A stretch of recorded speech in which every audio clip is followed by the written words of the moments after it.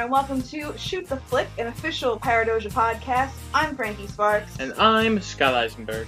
And we are a married couple who like to shoot the shit about movies. That we do. And this week, I showed Scott a very interesting film, one that I feel like no one really talks about, but maybe I think they should.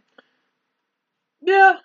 This film is The Island, released in 2005, and yes, this movie is certainly of the early 2000s. We will get to that aspect of it, but it is a Michael Bay film. I know what you're thinking, and there is Michael Bay-ness in this movie for sure. Indeed. But it's definitely, I think, a script and an overall premise story that surpasses the Michael Bay bullshit. Honestly, it wasn't until like halfway through the movie that his Michael Bayism started coming out. At least the negative ones, yeah. Before that, I like most of the characters, and I feel like they do a good job acting. Yes, I agree. I like the movie, I do, I like it. I'm not sure I love it, but I like it.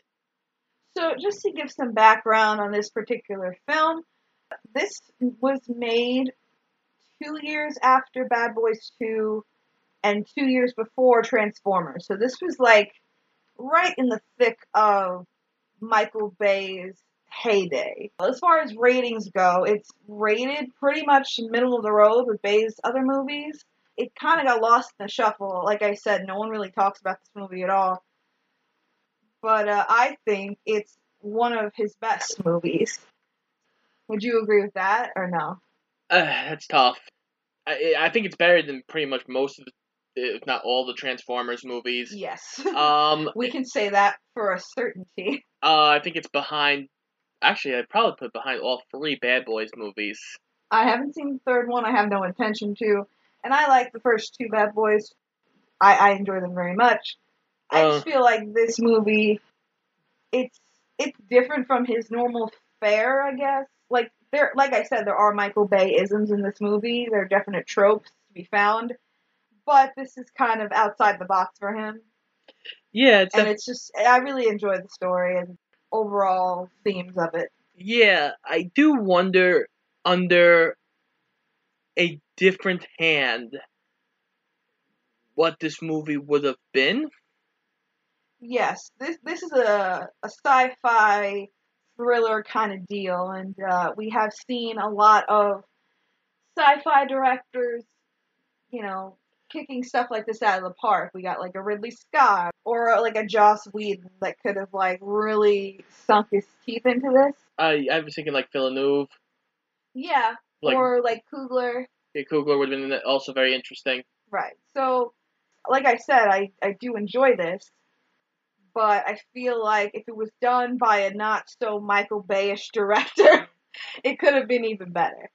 Now, just to give some more background info, the story behind this film, as well as the original script, was written by a screenwriter by the name of Caspian Treadwell Owen. He is really, like, not to be mean, but like a nobody. This is his only like major film that he's ever done. This is one of 3 movies that's on his IMDb, the last of which being in 2012. So he's really not in the game anymore. Or if he is, he just hasn't been picked up since 2012. Right. But after the original script was put out there and picked up for direction by Michael Bay, he had a couple of other writers come in to do some rewrites. Mr. Alex Kurtzman and Roberto Orci. If you don't know who Alex Kurtzman is, he's done a shit ton of movies and a shit ton of other things that geeks around this great nation know and love. He's written for the Transformers movies, the Star Trek movies, Amazing Spider-Man 2, and the new Mummy movie with Tom Cruise. Yay! That is one big pile of shit. And even more recently, he wrote the Star Trek Picard series, which I heard wasn't great, but I'm not a Star Trek person, so I don't know. Yay! I've heard mixed things. I feel like he's kind of like the J.J. Abrams of the new J.J. Abrams in a way, because he's like the cookie cutter sci-fi writer in a sense. And Roberto Orci also co-wrote Amazing Spider-Man 2 with Alex Kurtzman. So these guys have both. Well, They have both harmed me in a way that I cannot explain. Yeah. Oh, these God. guys, and they have a very colorful repertoire, let's put it that way. So they came on for the rewrites, and despite that, though, like, this is Alex Kurtzman's first theatrical movie screenplay, so this is, like, what started his trajectory. I think, I mean, they didn't fuck it up. I still think the script is really good. Yeah, for the most part, it's pretty good. There are some weird things in there. For sure. Here's the thing, there is humor in this movie, but really, the humor, in all respects, falls flat, but it's either, like, really dumb, like, childish humor, or it's sexist and or homophobic, which, I mean, as a woman, the sexist humor, it irritated me as we watched it. I went, ugh, quite a few times, rolled my eyes, and got irritated, but it didn't take away from the overall story, because I knew it was because Michael Bay. So I kind of just let it go and tried to focus on the overall story. And it worked for me. Like I said, it could have been better if it was in other hands. But for what we got of it, I liked it. Yeah, it definitely does well. Again, there are things, again, that could have been done better, but you let it go. I haven't seen this movie in quite a while. I just remember really liking it because, spoiler alert, Ewan McGregor's in this movie, so obviously I liked it. But, like, there were certain details that I didn't remember. But as we were watching it, both myself and Scott were able to predict a lot of the action movie Tropes coming along before they actually happen. So in a way, it's kind of predictable. The themes in it, while they are, like, presented in a cool way, aren't new themes to sci-fi or even action movies. No. But that's why I say it could have been better, but it's a solid action sci-fi movie. It's one of those movies that you don't really have to think about. Like, there's not a deep underlying meaning to the island. No, I mean there are themes. There are themes, but they're not. They're kind of like very surface level sci-fi themes. Blade Runner does it better. This is like, it's totally different from Blade Runner in a lot of ways, but it's like a very generic surface level version of Blade Runner. Yeah. If I never saw this movie again, I could tell you the themes of this movie. Right, yes. And like I said, other movies have done it better. But I have a soft spot for this movie because Ewan McGregor. And ScarJo's great too. ScarJo is really great in this. The good thing about this, and we did say this at one point, because obviously, especially in Michael Bay's later films, Transformers movies to be even more specific, Michael Bay has a tendency to overly sexualize young female stars. This is 2005. ScarJo was 21 at this time, a very young, budding starlet, and I was half expecting her to be just overly, just like painted with makeup. They had over sexualized, and she is sexualized to a certain degree because she is like a romantic lead, but it's not like Michael Bay level of over sexualization, which I did appreciate. So, before we get into the nitty gritty, I will say this movie did kind of fall between the cracks as far as the Michael Bay filmography. Apparently the marketing for it was kind of lacking at the time when it came out. Yeah, because I remember seeing the trailer for this movie. I don't at all. I actually do remember the trailer for this movie, and I remember going, ugh? It shows in the box office because the budget was $126 million, and it only made $162 million. So it was considered a bomb. Yeah, it broke even, but with marketing standpoints, it lost money. So right, I do think that's a shame, but let's get into the nitty gritty of this, and we can talk about it. Honestly, it's funny because we rented the movie on Amazon Prime, and the main pictures of Ewan McGregor just kind of staring at us. Staring into our soul slot. As we review his movie, he's staring He's at like, us. guys, what are you saying? He's got like a very confused look on his face. What do you mean ScarJo is overly sexualized? Guys, what do you mean the movie only was like middling? What do you mean there were sexist jokes? I thought the jokes were hilarious. I'm sure you did, Ewan. Anyway. So, now, as I just talked about how ScarJo is not overly sexualized in this movie, we open with essentially a perfume commercial starring Scarlett Johansson. She's on a boat. I'm on a boat. I'm on a boat. Everybody look at me because I'm sailing on a boat. With, like, you know, a bikini on. Well, was she in a bikini? Probably. I couldn't remember. tell. I think she was in like. She had like a shawl on, so it was demure, I guess. I don't know. But demure. the shawl was flapping in the breeze, very artistic, you know the deal. Then you see Ewan McGregor, and immediately it kind of turns into like this nightmarish thing, and immediately you realize that, oh, this is definitely a movie from the early 2000s, because there's this weird editing style where, like, they flash different images, like, really quick, and crazy booming voices, Oh yeah. like, over everything. And then you must come to the island. It's like all this creepy shit. And then we see Ewan waking up in this pure white cell, essentially, and he had a nightmare. And just to give you an idea, like, in the nightmare, there are different images of Ewan McGregor riding a motorcycle, driving a fancy car, and then he's attacked by a bunch of ninjas, almost, it seems like. And then there's one image where this business guy is saying, "You must come to the island. You want to come to the island. You have been chosen." All this crazy, like, cryptic shit. So that's how we start the movie. That's our cold open, as it were. And we meet officially Ewan McGregor's character, who is named Lincoln Six Echo. We will be calling him Lincoln for the movie, just so you guys know, because Scott was like over the numbers and the names of all these people. Well, yeah, because they kept introducing people like, "Oh, I'm Delta Cube 7," and I'm like, I'm not gonna named that. I'm not gonna remember that.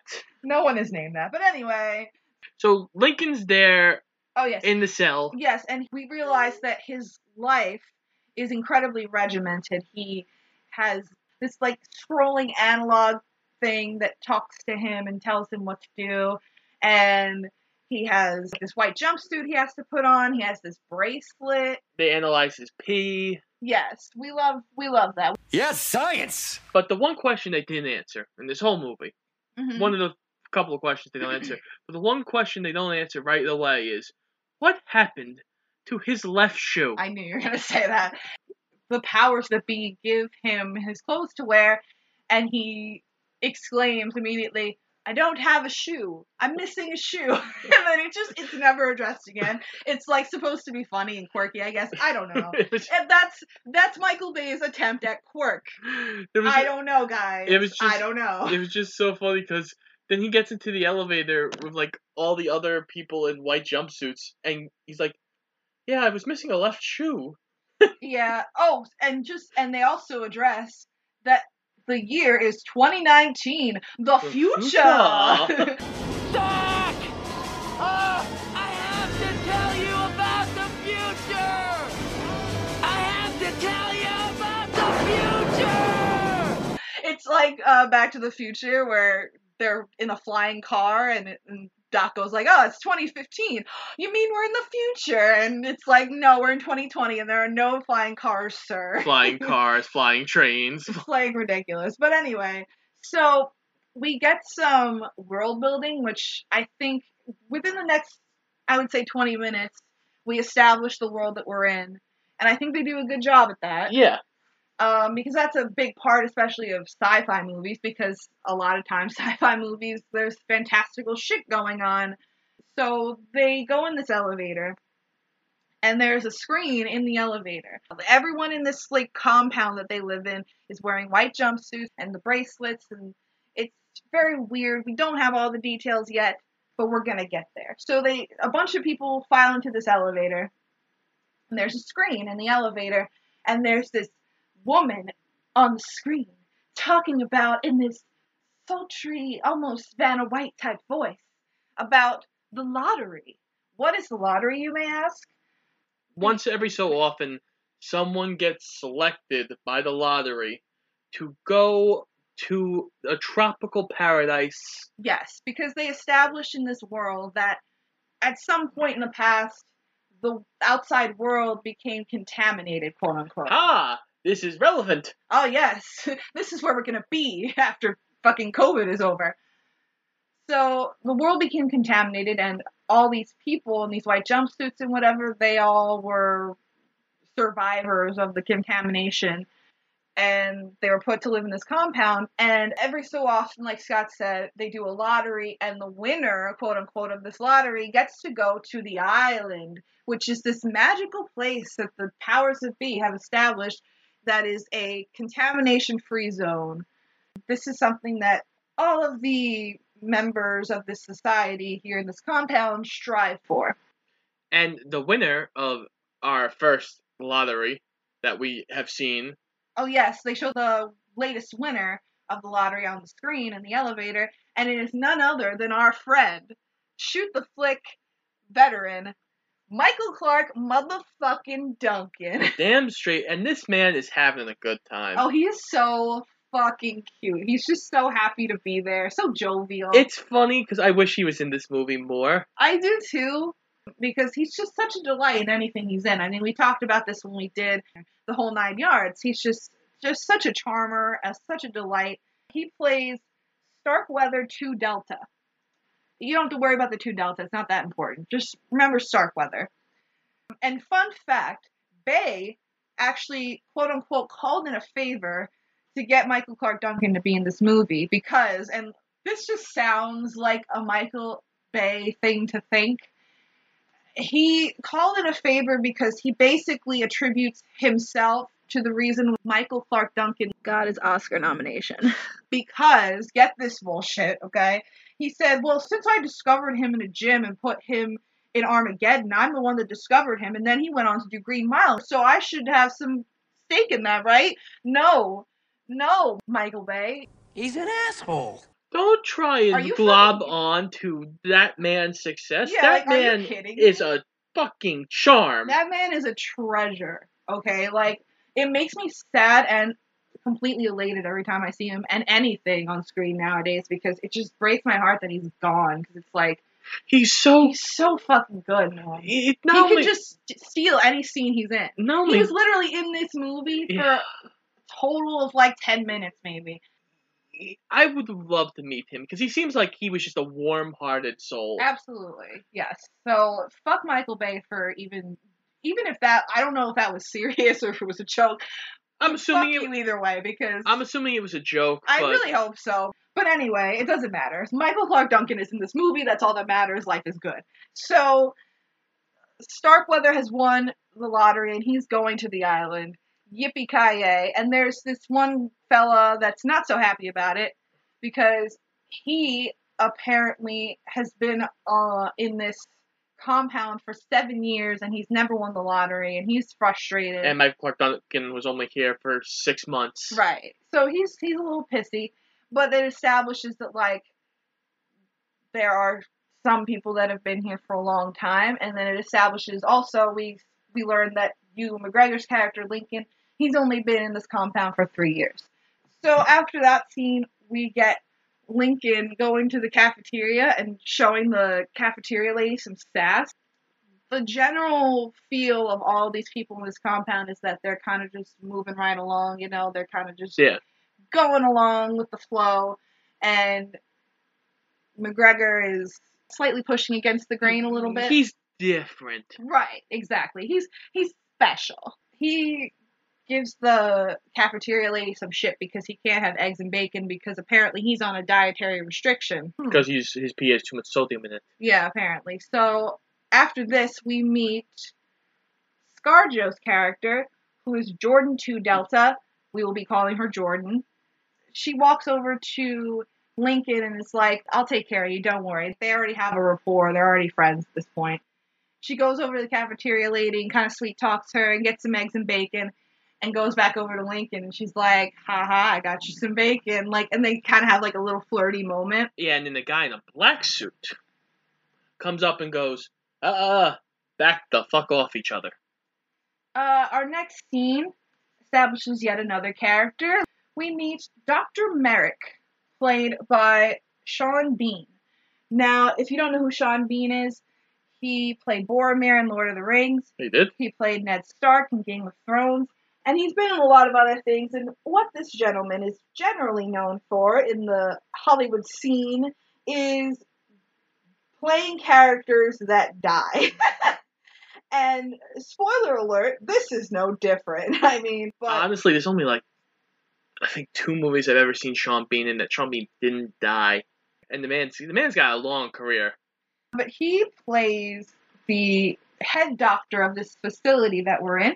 And he calls Lincoln into his office. And he basically tells Lincoln that he's concerned because he's noticed that his brain activity has been different and that he's been having these nightmares. He said he's also concerned about his friendship with Jordan. And this is where we get like the real showing of Lincoln's questioning his life in the compound. Let's talk about all the white.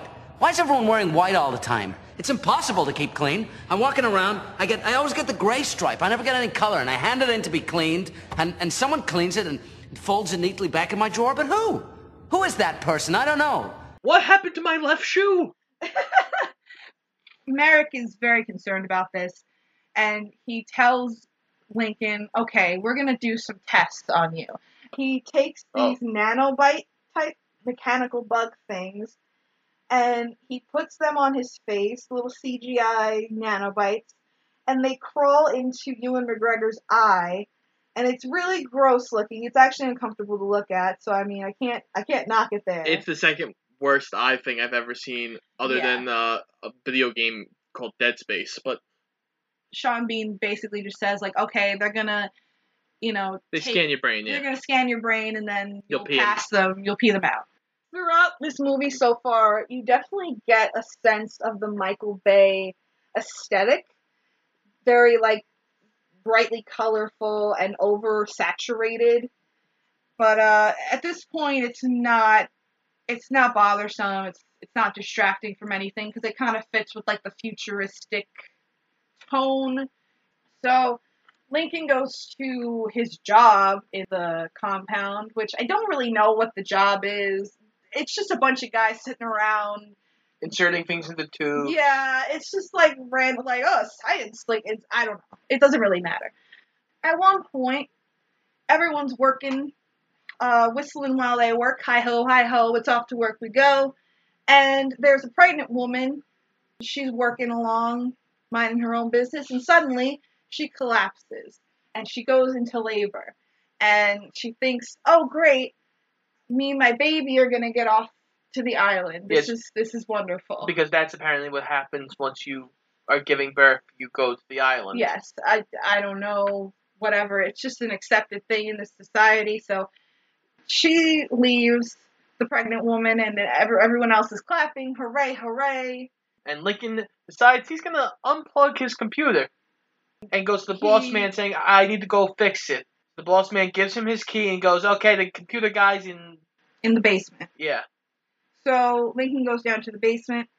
Turns out he purposely unplugged his computer, went down to the basement so he could hang out with his friend James, who was a worker at this facility. And he is played by Steve Buscemi. How do you do, fellow kids? Who we love in this movie. He's very fun. I like him in most movies, too. From Con Air to... Yeah, Con Air 2 is a great example, because Con Air is kind of like, it's a great action movie, but it's cheesy as all hell. Oh, yeah. And his character in that is, like, really fucking bizarro. But it still works somehow. Like, he just finds a way to make it work. So, James McCord, he's chatting with Lincoln, and he's like, you and me are buddies, but, like, you can't tell anybody that we're buddies, because I could get in trouble for that shit. And Lincoln's like, oh, okay.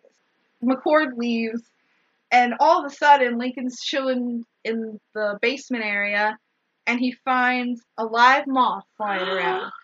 So he's like, What's this about? Because if there were moths in the outside world that somehow got into this facility, that would mean that the world outside isn't contaminated.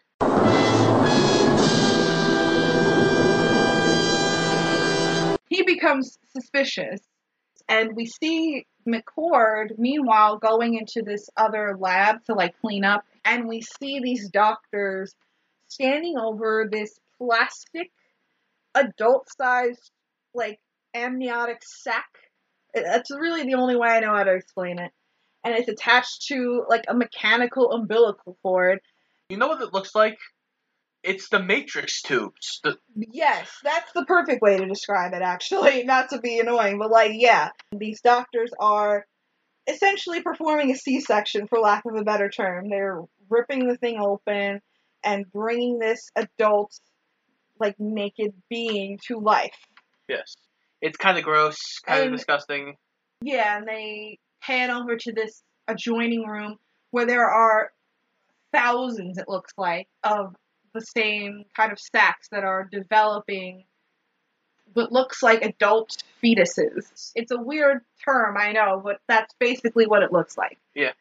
So we cut to later on.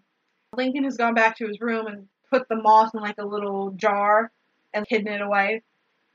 And then these compound people in these white jumpsuits, they apparently have leisure time. How wonderful. They play games with each other and they go to bars together. So we cut to Ewan McGregor are punching Scarlett Johansson in the face. Yeah, Lincoln and Jordan are like playing virtual boxing, and it's really fun to watch because ScarJo is just going ham with the fighting choreography, and it's like, oh, Black Widow foreshadowing. Like, it's kind of funny to watch. But yeah, Jordan kicks Lincoln's ass, and then later all the white jumpsuit people are hanging out at the bar, and Lincoln tells Jordan, hey, I found this bug. And Jordan's like, what? Oh, that's amazing. Oh my God. And she reacts very positively, like, oh, that's so cool. But meanwhile, Lincoln is like questioning everything, like, what does this mean? And Jordan is basically like, why are you questioning everything? It's a good thing. Don't worry about it. And then, of course, then the lottery sound goes off. Oh, yes. And Jordan is the next pick to win the lottery.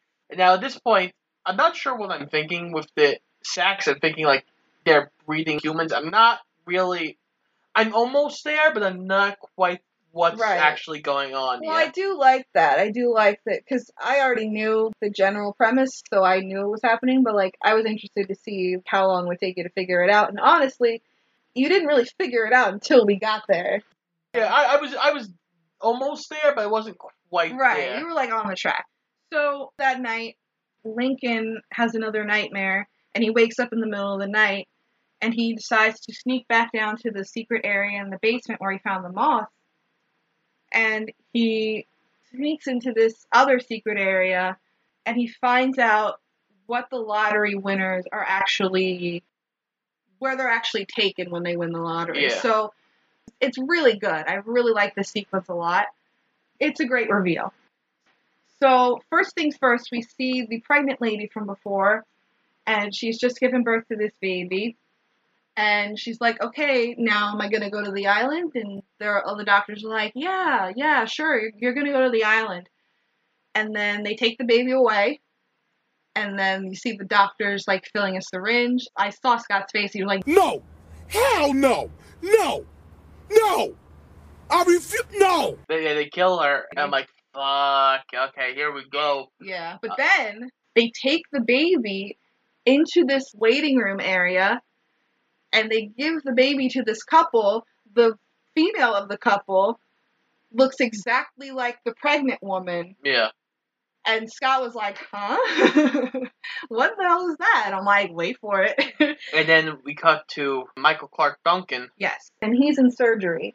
Outside the surgery room, we see these two helicopter pilot guys, and they're talking to a receptionist outside who happens to be played by Yvette Nicole Brown, who played Shirley in Community. So if I took it, it's larceny, but if you find it under Mother Hen, it's a mistake. Mother Hen, I think we about the same age. Sure, unless time is linear. I'll make your ass linear. That doesn't make any sense. I'll make your ass sense. We love her. We do.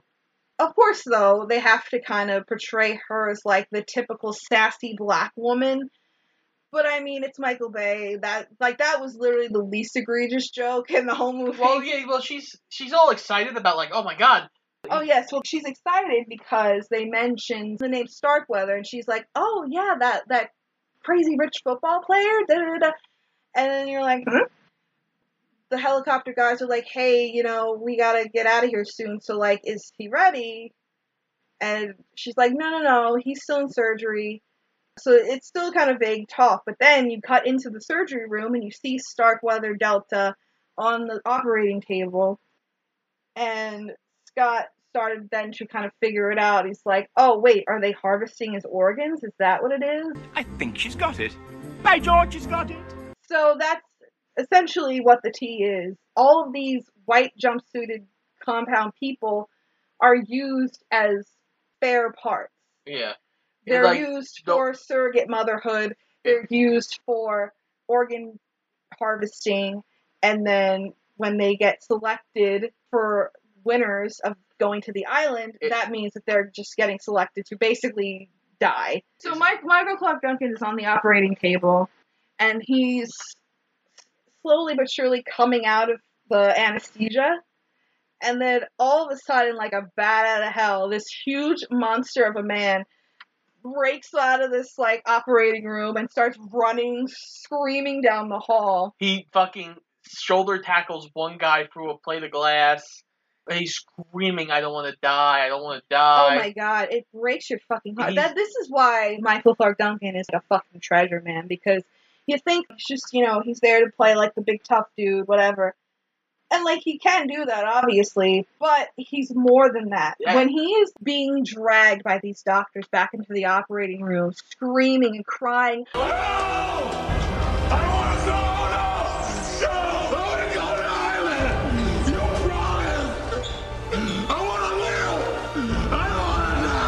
oh, it breaks your fucking heart in two.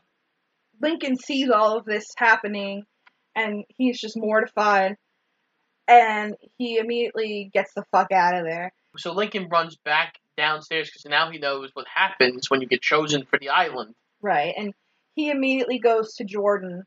While he's running to go get Jordan, Merrick is going to check on the security to, like, ask about what happened with the Starkweather thing, and he sees Lincoln on the camera, and he's like, go get Lincoln Six Echo, go.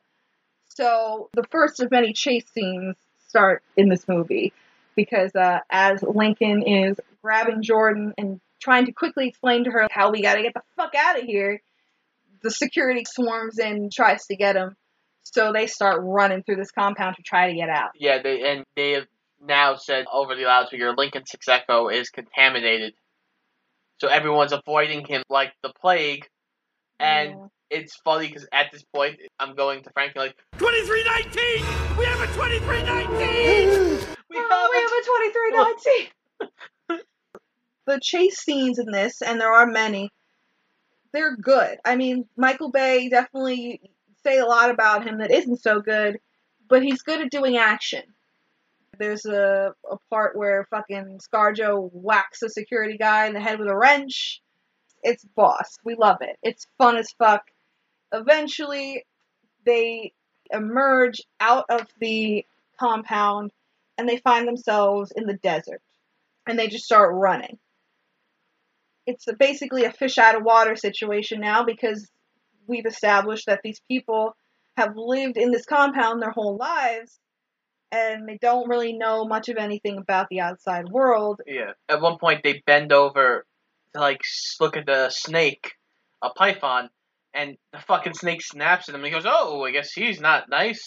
Yeah, and it's weird because they do the thing that we always complain about in movies, which is show, don't tell.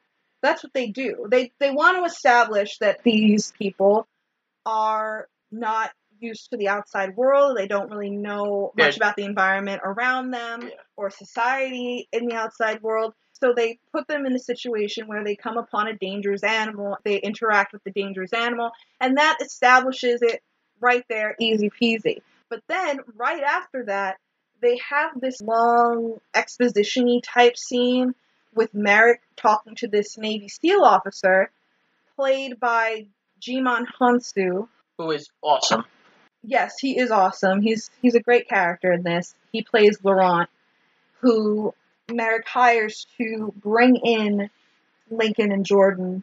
But yeah, they have this whole, like, exposition-y type scene, and it's like, we don't need that. We get it. We've established everything already that you just explained. Again, it wasn't necessary. Yeah, like, he took 3 more extra scenes to explain the entire movie so far to us, basically. Yeah. This is why I say, like, the concept of the script is really good and really fun and a solid sci-fi concept for a film, but the execution isn't always the best. Yeah. So, Lincoln and Jordan find themselves going into a bar nearby, and they go in and they ask for McCord, Steve Buscemi's character, because Lincoln, that's his really only friend outside of the clone. So he's like, okay, where's McCord? And the bartender's like, well, lucky day, Captain Kirk. He's in the can. He's in a can? Taking a dump. A dump? Taking it where? And this is where we get kind of the stupid fish out of water humor. And it's like, okay, this is funny, I guess. Sure. It was actually funny right before they get to this bar. We were like, wow, ScarJo's in this, and she's really good looking, but they're not sexualizing her, really. We had that whole and conversation. Immediately they go right into a strip club. Well, no, I don't know if it's a strip club. I think it's just a bar, and there's a girl up there, like, dancing in a tank top and short shorts. I don't know. It's weird, but it's just like, of course, like, right on cue, there's a sexualized female character. But anyway, Lincoln finds McCord in the bathroom. He, like, barges in on the stall, and he pins him up against the wall, and he's like, why did they lie to us? What the fuck is going on here? And McCord, of course, has his pants down, and a guy walks into the bathroom. Yeah, and he sees Lincoln and McCord, like, talking about, like, hey, I'll take you back to my place, and we'll talk, okay? And he's got his pants down, so obviously, gay joke, oh, God, and it's, oh, okay, whatever. Fucking stupid as fuck, but let's let it go, because I can't even. The 3 of them go back to McCord's place, and he basically tells them everything about the clones and how their lives are basically not what they think they are. So, bullet points are, they use memory imprinting to get them to believe that the world is contaminated and they have these lives outside in the real world, and in reality, they are clones created by this facility, paid for by their sponsors, who are these rich, hoity-toity people who pay bajillions of dollars to make these clones of themselves in order to acquire any spare parts or spare uteruses they might need. So Lincoln and Jordan are obviously freaked out by this, but McCord mentions that the sponsors, quote unquote, think that these clones are just vegetables. They don't have any emotions or feelings. They're not real, like, living, conscious people. So Lincoln and Jordan's first thought is, well, we have to find our sponsors and tell them the truth, and maybe they can help us and help the other clones. And McCord is very hesitant about this. He's like, if they find out that I'm helping you, they're going to fucking kill me. And Lincoln's like, you have to help us find our sponsors. Hey guys, quick break from the main show here. Just wanted to take a minute to shine a light on some other podcasts that Scotty and I really enjoy. Check it out now. Hey guys, I'm Adam. And I'm Josh. And we are Cinematic Blind Spots, the podcast where 2 movie lovers will introduce each other to a new film every week. No matter the year or the genre, nothing is off limits. Available wherever you get your podcasts. And don't forget to follow us on all the socials. And remember, whether you are in your car or in the theater, always check your blind spots. With so many podcasts out in the world, you have a plethora of options. Take a chance with Too Many Captains, a movie podcast. Mixing comedy with an academic look at film and Hollywood culture, this podcast is perfect for those looking for a fresh perspective. From deep dives into classic films to debates on digital streaming versus physical media and film discussions based on randomly chosen topics in our What Are We Talking About segments, there's something to satisfy all your movie podcast cravings.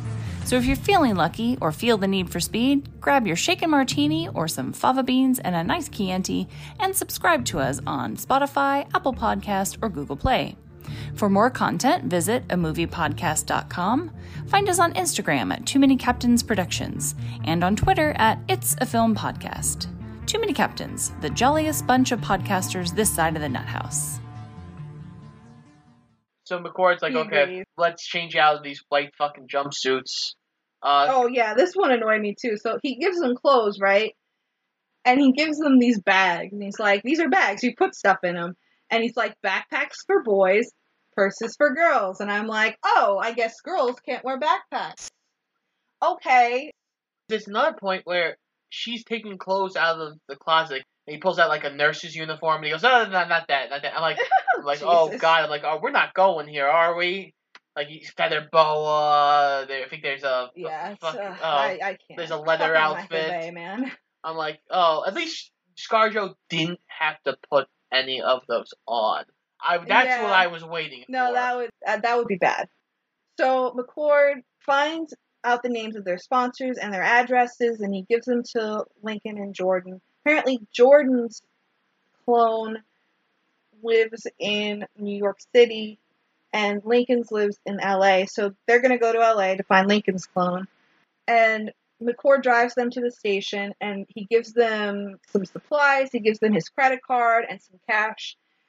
And he gives the credit card to ScarJo, and he goes, "You know what? No matter who you are or where you live, there's always one universal truth, and that's never give a woman your credit card." Fuck you, Michael Bay. But anyway, they go to the train station, and McCord buys some tickets to LA.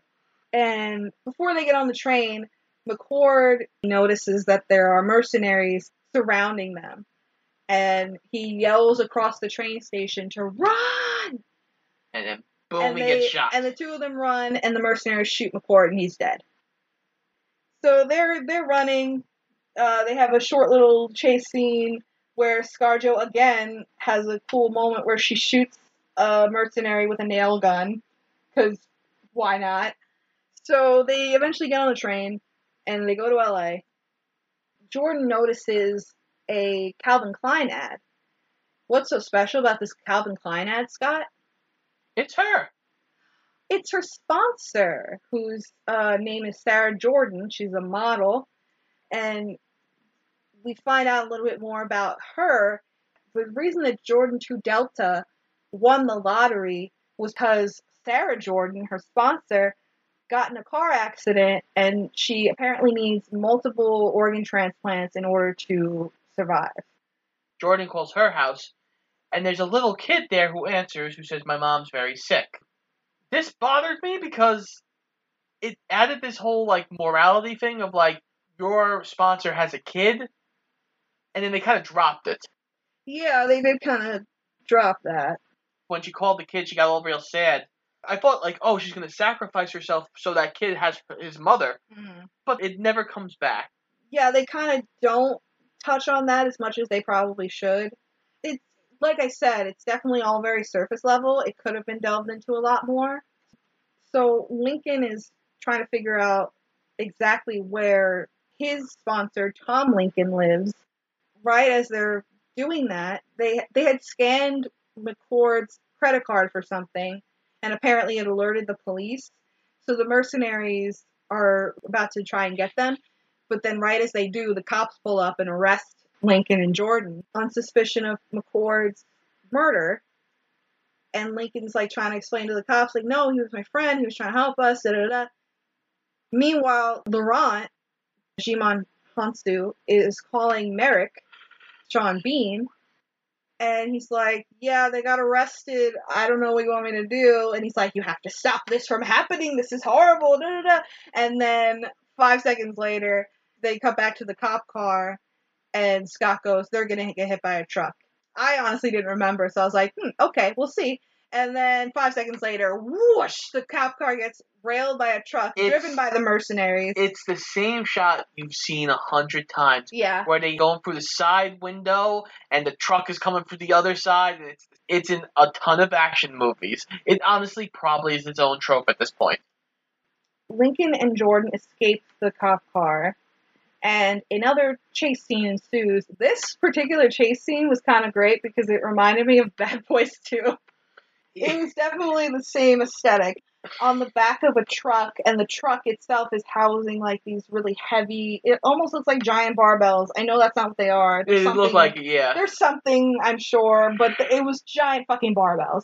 And as the mercs are chasing them, they're like pushing out the dumbbells to try and impede them. And it just reminded me of Bad Boys 2. You see that? They throwing cars! How am I not see that? And I'm like repeating all the lines because I've seen Bad Boys 2 about 50 million times. Oh, good morning, Mike. Good morning, Oh, yeah, you want to do it? Okay, wait. I know this whole one part of the captain from Bad Boys 2. Let me see if I can do my recitation here. I can't believe you guys. You two just wake up in the morning, call each other up. Good morning, Marcus. Good morning, Mike. How you doing? So, how are we gonna fuck up the captain's life today? Gee, I don't know. Ooh, look, over there. Let's go kill 3 fat people and leave them on the street. Hey, they were dead before we ran over them. It doesn't matter whether they were dead or not. God damn it! That's all I got. Oh, I've seen Bad Boys too many times. Okay, so also in this chase scene, fucking Ewan McGregor rides a flying motorbike because those apparently exist in 2019 in this universe. At one point, the head mercenary, Laurent, he earlier said, oh, all my people are like Navy SEALs. That's like, right, yeah. They're all like highly trained people. Uh-huh. And they're all being schooled by 2 good people who have basically been alive for 3 years. Yeah, it's true. So, yeah, they're on the air bikes, and eventually they get away, and they have another, like, flirty moment. Again, another solid action scene, I must say. Yes.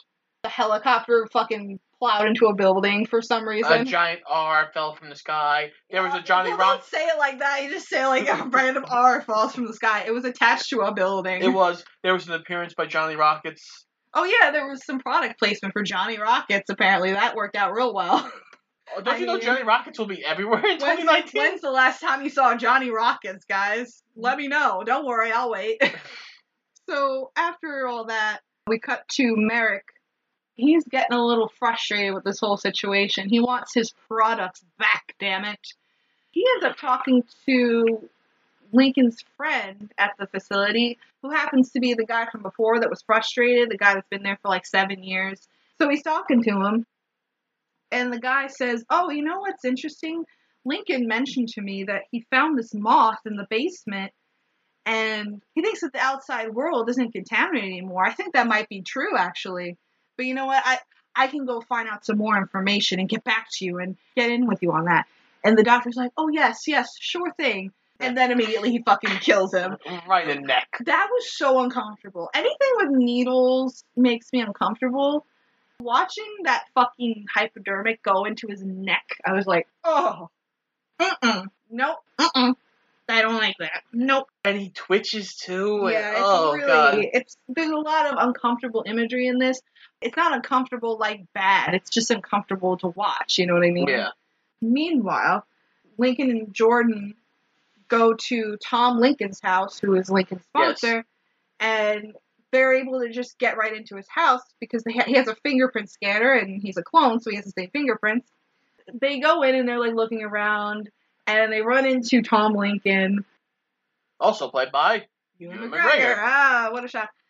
So he's this rich boat designer, which makes sense for Lincoln because he's like, I've been dreaming about boats, and myself as like a rich guy, and that makes sense now, implying that like for some reason, Lincoln is able to tap into his sponsor's memories.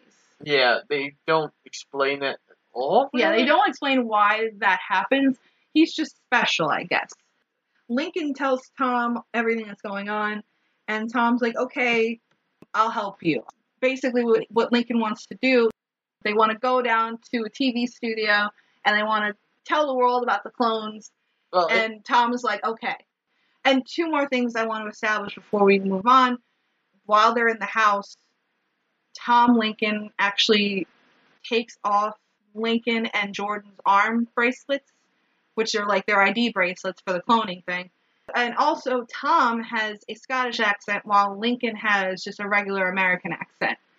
Those two details will be important in just a minute. Yes. So, Tom says he's gonna just go upstairs and change his clothes or something, and then they're gonna go. But in reality, he goes upstairs and he calls the cloning facility and he speaks to Merrick. We've established up to this point, in some of the interactions that Lincoln and Jordan have had, Jordan can tell when Lincoln is lying.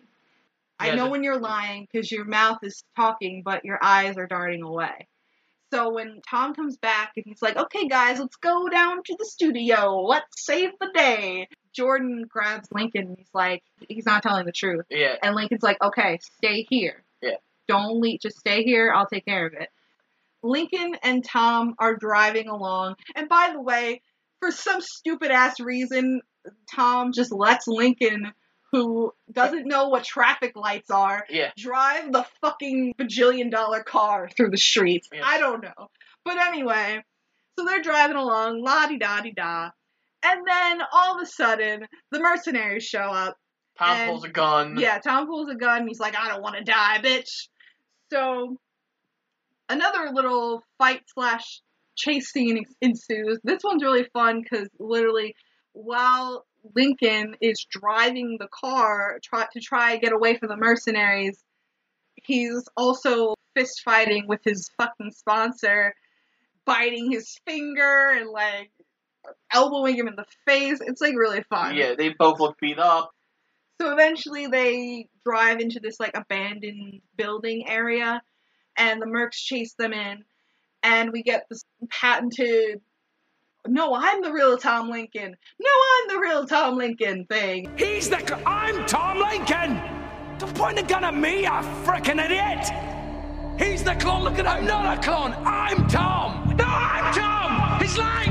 Point it at him! No, I'm not. Shut up! Lincoln is putting on Tom's Scottish accent to try and fool the mercenaries. So they're screaming back and forth.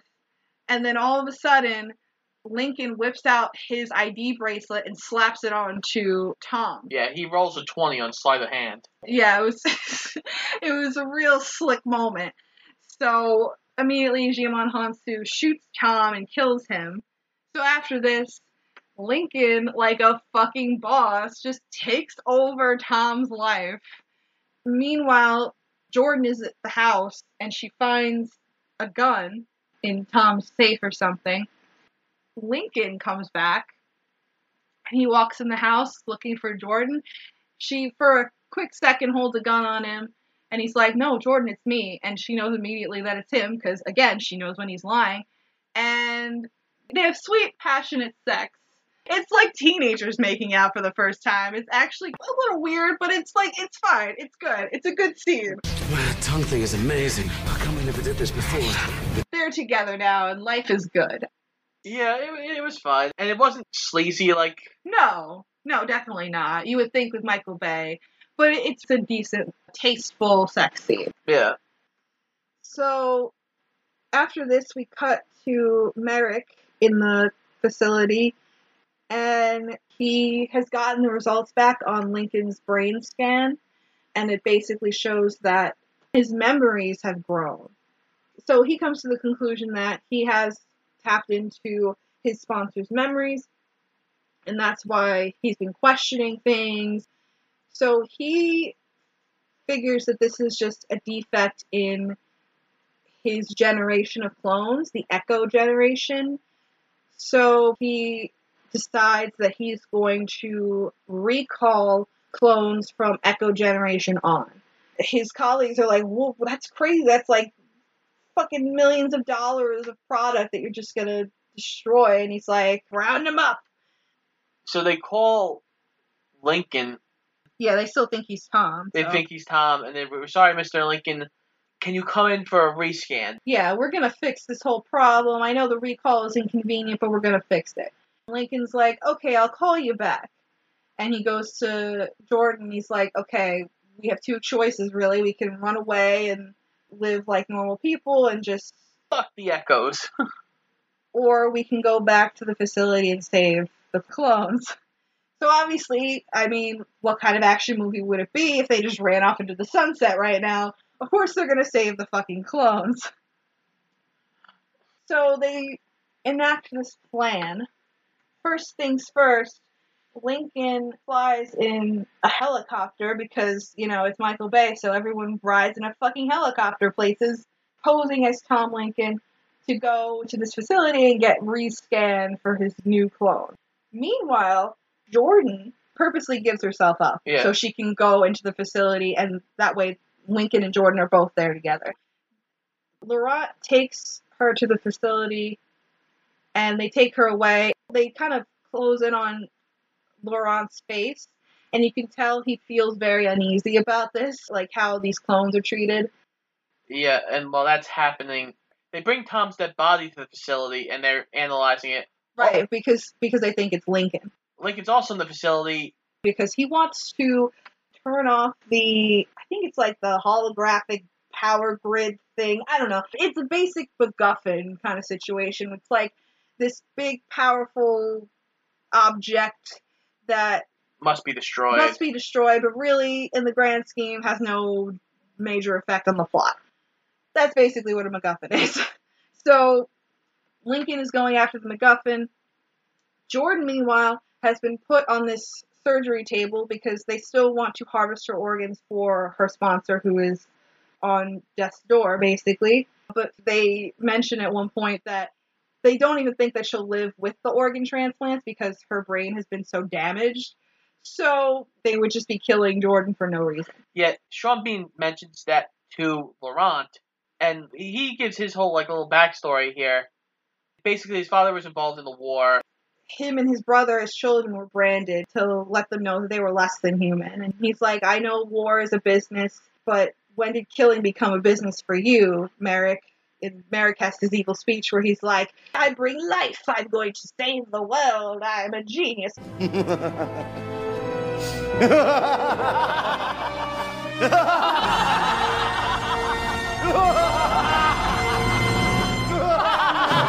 I'm paraphrasing, obviously, but that's the basic premise. He's on par with God.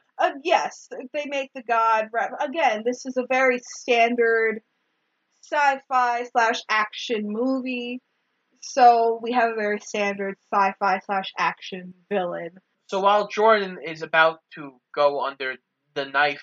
Oh my god, she has another kick-ass moment because the worker there that she hit with the wrench in the beginning of the movie, he comes back and he's like, haha, they're gonna cut you up, bitch. But then she fucking flies out from under the surgical table and she has a fucking gun and she shoots that motherfucker in the knee, which I hear is the most painful place to be shot. I don't know if that's true. I don't want to find out personally. I assume being shot anywhere hurts a lot. I mean, it's true. I would assume. So she runs off and eventually her and Lincoln meet up. They are walking through the facility and they find a slew of clones. And the workers are like, all right, everyone, line up and come with me and you'll get sent to the island right away. And Lincoln and Jordan are like, oh, fuck.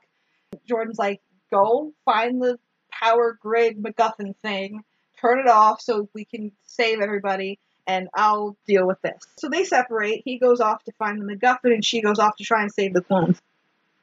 Meanwhile, Merrick realizes that Lincoln 6 Echo is posing as Tom Lincoln and he's in the building right now. We must find him. So they send out an alert and they're looking for him.